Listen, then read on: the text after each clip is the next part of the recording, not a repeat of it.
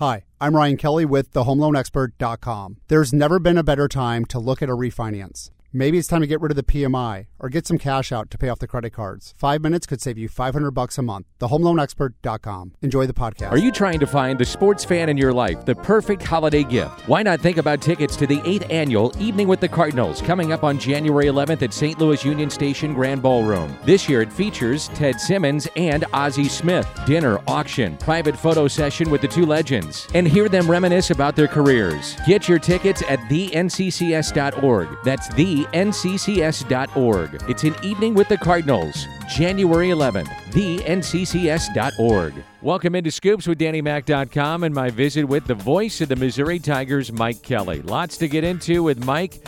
The bragging rights game, the state of Conzo Martin's program, and we'll get into the hiring of Eli Drinkowitz, the head football coach at Mizzou. Missouri comes to St. Louis and makes it 2 straight against the Fighting Illini. They take home the bragging rights trophy once again, 63-56 the final. Huge win for Missouri in the bragging rights game. Mike had the call. He joins me on Scoops with DannyMac.com. Mike, let's start with this. What was your takeaway from the game on Saturday against the Illini here in St. Louis? Well, I thought Missouri was the tougher team. I thought the team that was more determined to get the loose balls. I thought they were the team that was more determined to play within its identity. And I think that they did just enough from an offensive standpoint to win the game. And obviously they got great production off the bench from Xavier Pinson and also from the Belleville native, Javon Pickett, who finished with a season-high 17. So I thought Missouri was the better team that afternoon inside Enterprise Center. What was the atmosphere like for you? It's not the triple overtime. It's not Lou Henson against Norm Stewart, but it is Mizzou, Illinois. What was the atmosphere like from your perspective? Well, it was a step in the right direction in terms of the crowd. I mean, candidly, I said a few years ago on the air during the course of the game, maybe this rivalry has run its course because the arena was not selling out. It wasn't even close to capacity. Last year's crowd was better. This year's crowd was better than last year's. So I think it's trending in the right direction to getting back to those special moments that we all remember when it was the toughest ticket in St. Louis. I mean, it was tougher than Cardinal playoff tickets. It was tougher than Rams tickets at the time. 22 to 23,000 fans split right down the middle. A very passionate evening, and I think we're moving back in that direction. And why is that happening? Well, because you've got two good coaches in Brad Underwood and Conzo Martin that are trying to rebuild those programs, and the fan bases are now responding. But for me, I mean, I love the game. I mean, I love doing the game in St. Louis each year. That's my 30th game that I've been a part of in the Bragging Rights series, 30 of the 39. So it's fun to play a role. Did you ever have a favorite one? When you look back at this great rivalry, and I think it's just the time of the year, I don't like the game starting at noon. I like it better at 6 or 7 o'clock, and people are festive and whatnot. But to the point of the best one that you've been a part of over the 30 years, which is the one that stands out? Well, triple overtime, without question, because of the circumstances and because of what it led to for that team in 93 and 94. I mean, you must remember Missouri earlier that season barely beat Central Missouri at home. And then they go to Arkansas and they get beat by 52 the night that Bud Walton Arena opens up. And then to come home, and in that game against Illinois, Deion Thomas had a lay-in with just over a minute to go to put Illinois up by, I think, 9 points, and you thought the game was over. Lamont Frazier had something to say about that, banged a couple of threes, and then the next thing you know, we're in overtime, and then the second overtime, Kiwan Garris misses a 90% foul shooter and misses a pair of free throws, and Missouri goes on to win it in 3 overtimes with really, I think Frazier and a bunch of freshmen on the court at that point in time, guys like Derek Grimm and Jason Sutherland. So that's the one that will always stand out because it led to an undefeated, Big 8 championship season for Missouri in 1994, the last conference championship that Missouri has won in the sport of basketball. And that's really interesting when you think about that, Dan.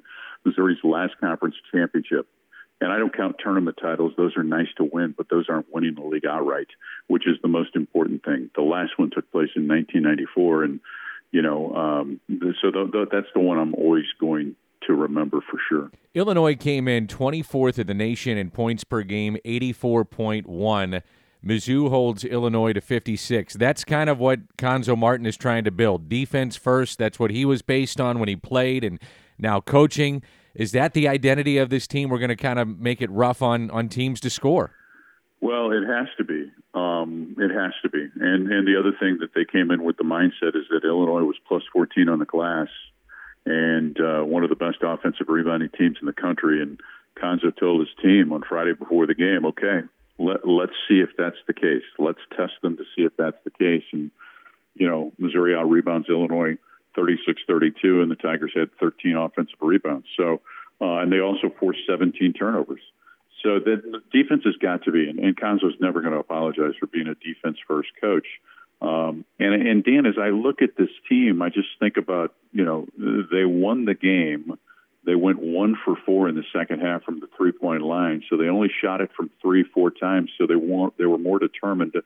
When they found an opportunity to drive the ball, they were more determined to drive the basketball and ultimately, driving the ball, attacking the defense, obviously being good on the glass.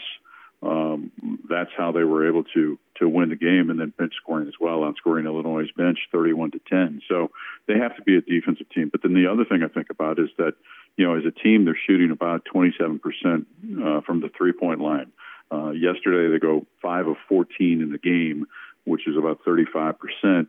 But what happens to this team from an offensive standpoint if Mitchell Smith starts shooting the three more consistently? A guy like Kobe Brown does the same thing, Mark Smith, and if they can ever get Torrance Watson going, Watson, has shown the ability to hit the three. Previously in his career, he's just going through one of those droughts right now, and I think it's the impact of the line being moved back a little bit, to tell you the truth. So, if they can get going from an offensive standpoint, start shooting the three, I don't think that'll become their identity, but it certainly gives them much more firepower from an offensive standpoint. Mike Kelly, longtime voice of the Missouri Tigers, our guest. And, you think 18 days ago, Charleston Southern goes to Missouri and wins that game. They were something like a 26, 28-point underdog, and they beat Mizzou. Then Mizzou goes to the bragging rights game, and they win this game. They've gone on the road against a good Temple team, and they've won that game. So the question is, Mike, what is this team? Who are they? What do you think they are at the end of December?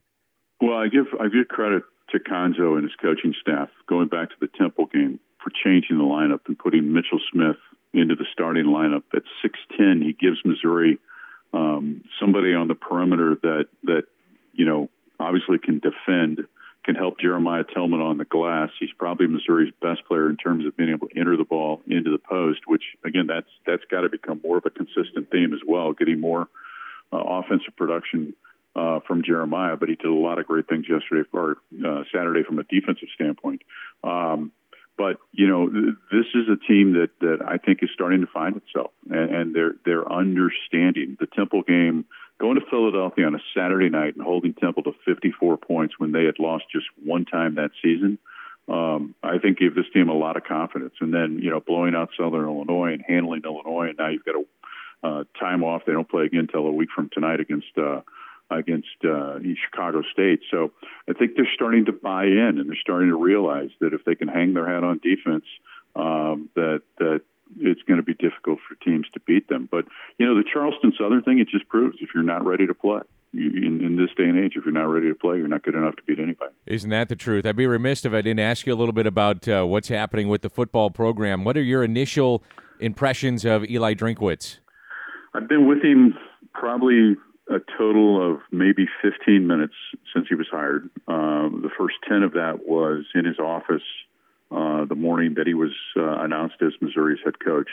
I love his energy. I love his passion. He obviously understands how to market a program and the role that the head coach has to play in terms of not only building your program, but building fan interest in your program. That's, to me, something that I've really picked up on just watching, his body of work over the last few weeks. I like the staff he's putting together.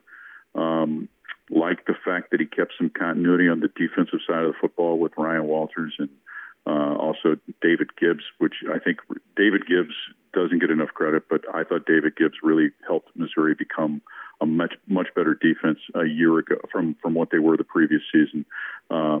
Brick Haley staying on, that helps as well. And then what he's done in terms of his hires, I think very strategic in terms of getting, relentless recruiters, getting some guys with some championship experience. Let's see what happens with the next couple of hires. I mean, a really important one sometimes fans tend to overlook is the strength and conditioning coach. He hopes to make that announcement in the near future. And then, of course, he's got a couple of offensive positions to fill. But, when you talk to him, and again, it's been a brief amount of time that I've had a chance to talk to him, but he gets it, Dan. I mean, very simply, he gets it at a very young age. And you can also tell when you talk to him that, his understanding of offensive football and listening to him during the press conference talk about the innovations and the changes that he's made during his career from, the start of it, working in high school with Gus Malzahn to then being with Coach and then, going with Brian Harsin and being with him and being able to really maybe blend two different philosophies. It tells me that this guy is mature beyond his years. I'm curious from a personal perspective, and you've been around Mizzou many, many years. You're a Missouri Sports Hall of Famer, one of the great announcers in college sports. And you were tight with Barry Odom. I mean, you saw him as a player, you saw him as an assistant, then the head coach, and then he's let go, and you have this new guy come in. From your perspective, Mike, how tough was that to see Barry go? Well, it's always tough, and again, I met Barry Odom as a bright-eyed freshman from Ada, Oklahoma, and think the world of him, and wish he and Tia and the boys, Garrett and JT and Anna Lockwood, their daughter, the best, and they're going to be fine. They're going to be just fine. I mean, what Barry Odom did at his alma mater is that he played a stock, right, and that stock rewarded him very nicely. Over the course of his 4 years, and he was able to parlay that into another position that's going to pay him over $1 million a year. So, but I go back, Dan, in terms of the adjustment, because, when you make coaching staff changes, it's not just the coaches that are let go. It's all the position coaches. It's, it impacts all of the families and the kids and things like that. And my lands, if I just think over, the last, 26, 27 years, the number of different staffs that have been let go, and the number of families that have been impacted, it's somewhat staggering. But yeah, I go back to really advice that Larry Smith, the late Larry Smith, a guy that I loved working with, a guy that I loved as a human being and that I dearly miss. Larry Smith told me after Gary Pinkel was hired, I'll never forget, Lori and I had breakfast with Larry and Cheryl Smith one spring day, one spring morning on a weekend at the 63 Diner, just north of Columbia. And Larry said to me, he said, what do you think of the new staff? This was after Pinkel's staff was hired. I said, Coach, really don't know him. I said, haven't spent much time with him.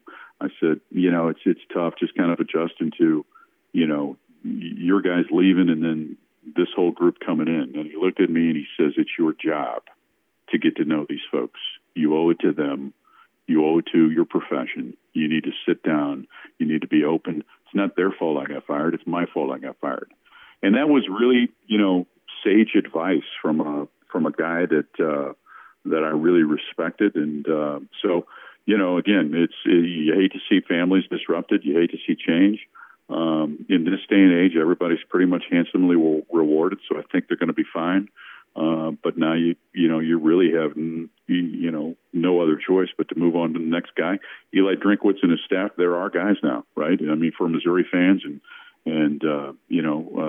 certainly as I look at it, I need to develop relationships because I'm going to have to work with them as the season gets closer. And so, you embrace them and you look forward to what the future holds. Are people excited about him? You get that feeling in Columbia? I really do. No, I think not only in Columbia. I just look at the reaction on Saturday when he was introduced to the crowd and just watching him work.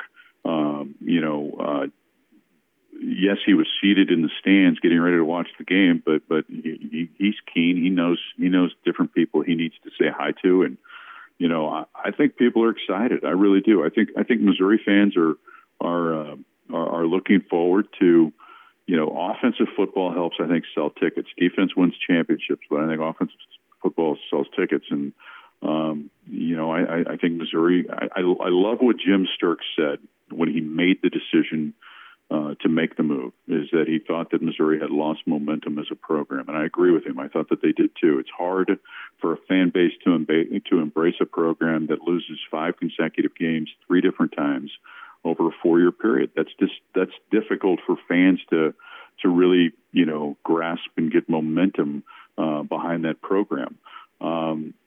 So I appreciated what Jim said in terms of that and the way that he framed it. And I think the other thing too, Dan, that as the director of athletics, Jim Sturck had to say, am I 100% convinced that Barry Odom is capable of turning this around and regaining that momentum? And if you're not 100% convinced as the athletic director, then you have to make a change. And he did. And I think that he made a really good decision and a really good choice in Eli Drinkwitz. And I think the future's bright. You're the best, my man. Thank you for everything. Happy holidays to you and yours. All right, brother. Great to see you. Merry Christmas, and can't wait to see you.